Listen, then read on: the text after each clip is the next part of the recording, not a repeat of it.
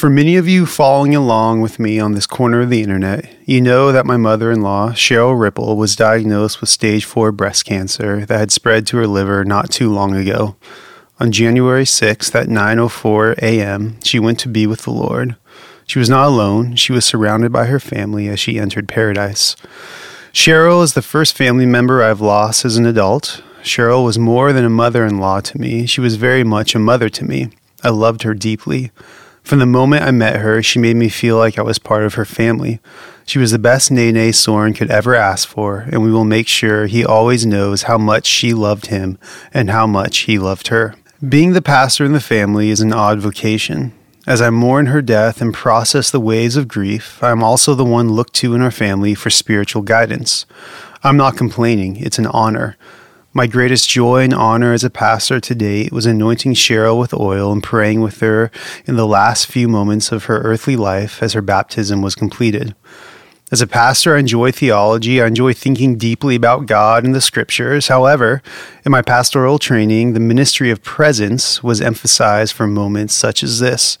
Not correct theology, not the right Bible verse. Just shut up and be in the room. The pastor's role is to be present. The pastor is standing in the stead of Christ. A few days after Cheryl's death, I sat on my sister-in-law's patio having conversations with my family about the afterlife and why God would allow this to happen.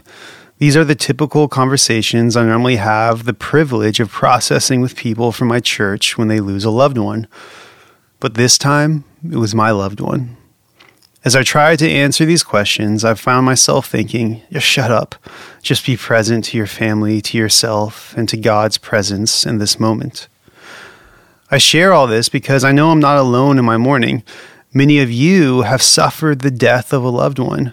Many of you have had the experience of the greedy claws of cancer snatching a loved one from you too early. Many of you have found yourself sitting in your grief asking how God could allow this to happen. For me, all of these questions were all hypothetical until January 6th at 9:04 in the morning. They are no longer hypothetical. I found myself thinking more about the afterlife than ever before and asking God why he would allow this to happen. I know I will probably never have the answers to these questions. Even if I did, I imagine they wouldn't be satisfying. As I was preparing for Cheryl to die, what an odd sentence to say, there was part of me that was afraid I would grow bitter and cold towards God. As of this moment, by his grace, I have not. If anything, my hope in the resurrection has grown. The longing for Christ's return is no longer hypothetical for me. My sign-off tagline, grace and peace till we rise in glory, actually has skin and bones associated with it now. As crazy as it sounds, I really do believe what I've given my life to proclaiming, that Christ will return and make all things new. There will be a day when cancer doesn't win. There will be a day when death will not have the final sting. Just because I am in this place doesn't mean you have to be there yet. If you are angry with God, that is okay. God can handle it. My prayer is that the Lord's presence is present in your grief as you wrestle through the anger and pain you may be experiencing, no matter what the cause of it may be. I don't believe everything happens for a reason. The reality is that the world is fractured by sin and awful and tragic things happen to people we love.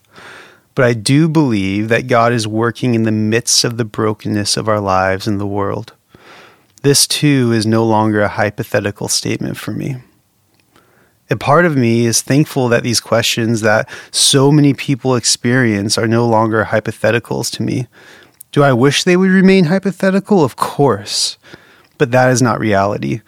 We will all have to grapple with sin, death, and suffering in one way or another.